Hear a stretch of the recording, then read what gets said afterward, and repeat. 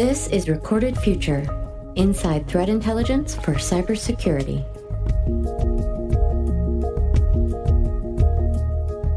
Hello, everyone, and welcome to episode 82 of the Recorded Future podcast. I'm Dave Bittner from the Cyberwire. Joining us today is Derrick Pendleton. He's a senior digital forensic incident response analyst at Legg Mason in Baltimore. He shares his experience cutting his teeth on security within the federal government, the specific benefits he believes that environment provided, and how he's brought those skills to his work protecting the employees, partners, and customers of Legg Mason, one of the largest asset management firms in the world. We'll get his take on threat intelligence and incident response, and we'll hear his words of wisdom for folks looking to get a start in the security business. Stay with us.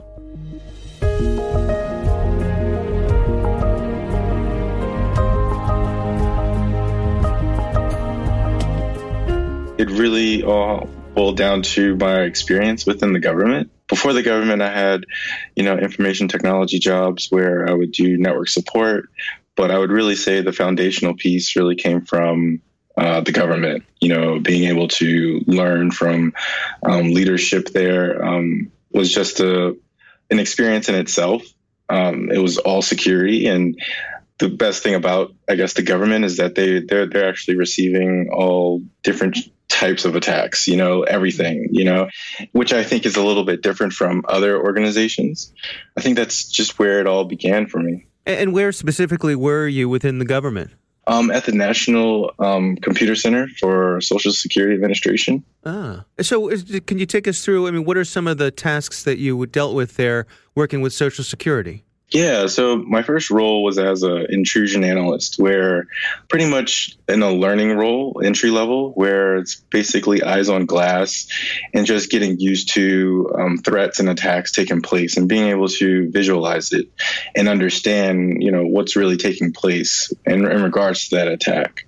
From there, I think the curiosity kind of, is spawning, whereas though you become interested in how these attacks are actually taking place. So not only just looking at it from eyes on glass perspective, but being able to understand the attacks as you go through so many attacks and seeing the different ways of techniques that are actually being executed within the actual network. And then just working with senior analysts as well, being able to go back and forth with them, because I think that's also which plays a big role in security, just having fresh eyes and being able to forecast the attack together in a way that makes sense, from different perspectives, but also coming up with collaborating. Collaborating is huge. So just working with others and then learning from others as well. So coming from an intrusion analyst role and then going into a remediation role, where is another part of an incident response process where you're eradicating, but also a more in-depth analysis on the actual attack. It's like getting more into the weeds of things, I would say. Can you tell us, who is coming after the data that the Social Security Administration holds? Yeah, as far as attribution goes, I think for the most part it was nation states, but also threat actors or adversaries who are financially motivated, in regards to the government sensitive data. Social Security was huge, or is still huge, just in regards to identity theft. So Social Security and PII is huge in regards to certain account takeovers as well as identity thefts, which happens every single day. Now, you mentioned that this was a good place for you to learn and sort of come up through the ranks. What was the environment like there? What sort of leadership style did they have in place? I would say from my perspective, from an entry level, it was intense, very scary, not wanting to make any types of mistakes in my first week. The process and their actual framework for spinning up an analyst in the right way was definitely, the best way I've ever seen it, which I've heard about, government agencies and the way that they do things. So very good in regards to execution and just taking it step by step. in a way that is a little more digestible. So like the very first day, we would just work on maybe denial of service attacks, being able to see the differences between denial of service attacks, but then also being able to just work with the firewall team and to see what they see, and then being able to give the information that is needed in order to implement certain blocks. And then also, throughout that whole training process, just going through different attacks and then going through different playbooks in regards to being able to, to identify those attacks and seeing, going by those playbooks and by that actual framework, what's next steps. So it became a repetitive process, in a way that if you see a certain attack, you kind of already are able to identify what's going on and what needs to be done in order to eradicate the actual issue. Yeah, it's interesting to me because it strikes me that a government agency like Social Security, they have a different mandate than someone in the private sector. They're not profit driven. Obviously, they have an important mission to society. And so I wonder, does that make it so that working there's a different pace? They have the time to really take you down a path without that pressure of having a profit motive. Yeah. It's interesting that you say that, just because that's so very true. I've worked in a place where, things are being quantified, in regards to the events that you are under investigation for and what you actually produce in a certain amount of time. So within the government, it is very, very focused driven on, execution and making sure that our write-ups for those investigations and our analysis within those investigations are the best that they possibly can be, because those write-ups at the end of the day, when we leave work, we leave that for the next analyst in order to interpret. And then, that goes up the chain in regards to the remediation team, as well as to the engineers in regard so that they can implement, whatever different blocks within the security controls. So I think, it's imperative that those write-ups are of a certain quality, so I think the government, definitely has a great framework in regards to spinning up analysts for sure. So you decide to move on, to take an opportunity at Legg Mason. What prompted you to make that move? Just new challenges. For me to be in security was, I would say, a dream. Being able to be in security was something that I never thought I'd be, that I thought that would be the ultimate end goal for me. Just to be in information technology was a huge step. Just because there's so many different aspects of information technology that, one should know in regards to the networking down to server level type of maintenance that needs to go on and system administration that takes place. And I just felt like security was the end all be all. So just to be within the government and then being able to take on different challenges, I felt that it was time for a change, but also new challenges, and then working in different infrastructures and different environments.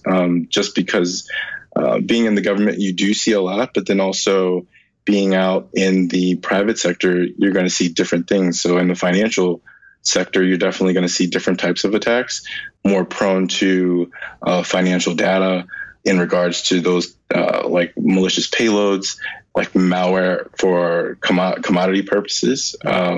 So like just being able to take on those type of new challenges was huge for me. And then just knowing that the government kind of had a lot of tools within their arsenal, and then some private companies don't always have that. So it's kind of a lot of ingenuity comes into play, which makes for a great challenge for me.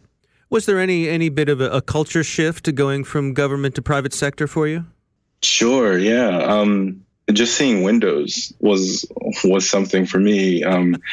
Yeah, coming from security operations SCIFs and those type of environments, you don't get to see the sun or what's going on outside. And, when I came, to Legg Mason, there's Windows there. And of course that changed, but But just to see Windows was a different aspect. But then also just the process as well within the government. There's tons of policies and guidelines that makes a little bit of certain changes take longer than most. But within the private sector, you can kind of see the landscape of the business, and you're more exposed to different departments easily. And so I think that's one of the differences as well. So let's dig into what your day-to-day is like. You are a senior digital forensic incident response analyst. That's a lot of words strung together. What does it mean? What are you actually up to day-to-day? Yeah, so I have the pleasure to be a part of investigations from initial access all the way down to post-activity for lessons learned. Being within the government, there was so many different realms of incident response. But when you come into the private sector, there's sometimes, not as much staff within the cyber team. So it calls for more duties to take upon yourself. So, of course, my day-to-day is indicative of what really is being thrown at me at that time. Just being a part of different investigations, different phishing attempts towards the actual enterprise, but then also working with cyber threat intelligence, making sure that we're focusing our areas of interest in the right type of way. Instead of looking at it in a bigger picture or much broader picture, we're scoping that and parsing it into a more digestible piece of information relative to our technology stack that we have in-house, the things that are important to us. So how do you handle threat intelligence? How do you ingest it, and how do you make it actionable? Within our threat intelligence platform, we focus on our specific areas of interest, because as a whole, I guess in the beginning of our threat intelligence, we were focused on a lot of threat feeds and just filtering those through our SIEM and making those actionable, correlating that data along with the data that we have coming in from other controls within our SIEM, but then also making it actionable in a way that making it a more rapid response so that our leadership can make a better informed decision. I think that is kind of like the key in regards to any investigation that we do, is that we deliver the best possible information with the highest quality so that our leadership can make informed decisions in a much better pace of time. Just because time, we're always, against time in regards to certain compromises or different types of breaches. So just really focusing on that is huge. And then, scoping it down to a point where we're only focused on what we actually need to be focused on. Before we were very focused on, all of our Twitter feeds and focused on a lot of different security researchers out there, vulnerability researchers, malware researchers, and just taking all of that information in and really, making sure that we comb all through it. But, by having Recorded Future as our platform, we're actually able to parse out all of the noise a little bit and make it more sound, and to where as though we'll focus only on the areas of interest that we have. You mentioned being able to communicate with other people in your organization, and I'm curious if you can take us through what that journey's been for you. I mean, I can think you must have gone through learning all the technical sides of things, but your communication skills must have improved along the way as well. They have, and that's not by choice, but yeah, I mean, being exposed to more of the users. I mean, even this year, I've realized the connection in a great way that for our users in regards to phishing attempts, and how we can better that effort in regards to educating our users and making sure that, somehow, some way we develop an intuition when they do reply to emails or even open up their inbox into, phishing attempts, and so even with those type of efforts, making sure we reach out to those users and talk to them in a way that they can actually understand. And that's kind of like where I guess I have grown, where, I would talk a lot of tech, but then I would, need to dial it down so that it would make sense for the user in a way that they were actually able to understand. So, this year we created a new website within our company so that we're actually gamifying the actual effort for users to inform us of phishing attempts, because there's no, in regards to email gateways, there's no tool that will really protect against all phishing attempts, right? So we really want to drive home the gamification of that effort so that users become interested. So this year I've really focused a lot on studying or realizing the different brain activities for users and how from within the holiday months all the way to, summer months, how the brain works. And, how within the holidays, a lot of users are very joyful and want to help and want to assist, when sometimes they might not feel like it, but during the holiday months, they're more inclined to.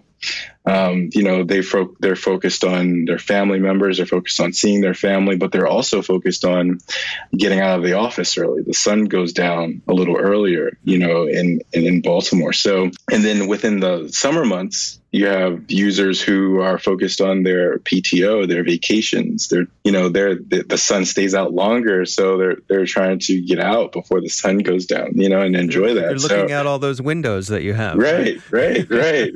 In that beautiful view. So just understanding from a user's perspective, what they're going through. And then, like I said, gamifying it to where as though they can enjoy it and give them feedback, and say, thank you for submitting that as, a cyber informant. We appreciate that because that attack was geared towards carving out, your user creds, and then, or maybe your financial data or your browser data, so just making them a part of it is huge for us. And then, so just being in those realms and talking to users, because before, in a lot of my IT roles, I didn't have to do so much user interaction. So now we're branching out a little bit more so that we can, protect the company at a better level. What are your recommendations for folks who are coming up into the cybersecurity world? Someone who's in school, who's looking to start a career. Do you have any words of wisdom? Yeah. I would just say read. I would just say read as much as you can. I would say get into as many meetup groups as you can. And, just because you don't understand it now doesn't mean you won't understand it later. When I was in the government, one of my supervisors demanded that I get a Twitter account. I don't have any type of social media accounts, so getting a Twitter was huge for me. And just focusing, she mentioned to focus just on, InfoSec. And then I've learned so much just through all the people and all of the leaders of InfoSec and what they're giving out to the community. And that's another thing. This is just one community, and I feel like just the sharing of it is huge, and there's so much to gain from it. There's so many conferences to go to, and I feel that when I was younger, it was very intimidating, and just because you don't understand something, you didn't really want to take part. But I feel as if you don't know something, that should make you spring up a little bit more into wanting to know. So, just following researchers are great, and reading different write-ups on different attacks and different techniques is huge. And, and that's the thing. I would say within the government, I was reading articles that I, didn't understand everything within the article, but, later on in time, the dots do connect. And I feel like that happens as long as you stay consistent with it. I think that's huge, to just keep reading. Our thanks to Derrick Pendleton from Legg Mason for joining us. Don't forget to sign up for the Recorded Future Cyber Daily email, where every day you'll receive the top results for trending technical indicators that are crossing the web, cyber news, targeted industries, threat actors, exploited vulnerabilities, malware, suspicious IP addresses, and much more. You can find that at recordedfuture.com/intel. We hope you've enjoyed the show and that you'll subscribe and help spread the word among your colleagues and online. The Recorded Future podcast team includes coordinating producer Amanda McKeown, executive producer Greg Barrett. The show is produced by Pratt Street Media with editor John Petrick, executive producer Peter Kilpie, and I'm Dave Bittner. Thanks for listening.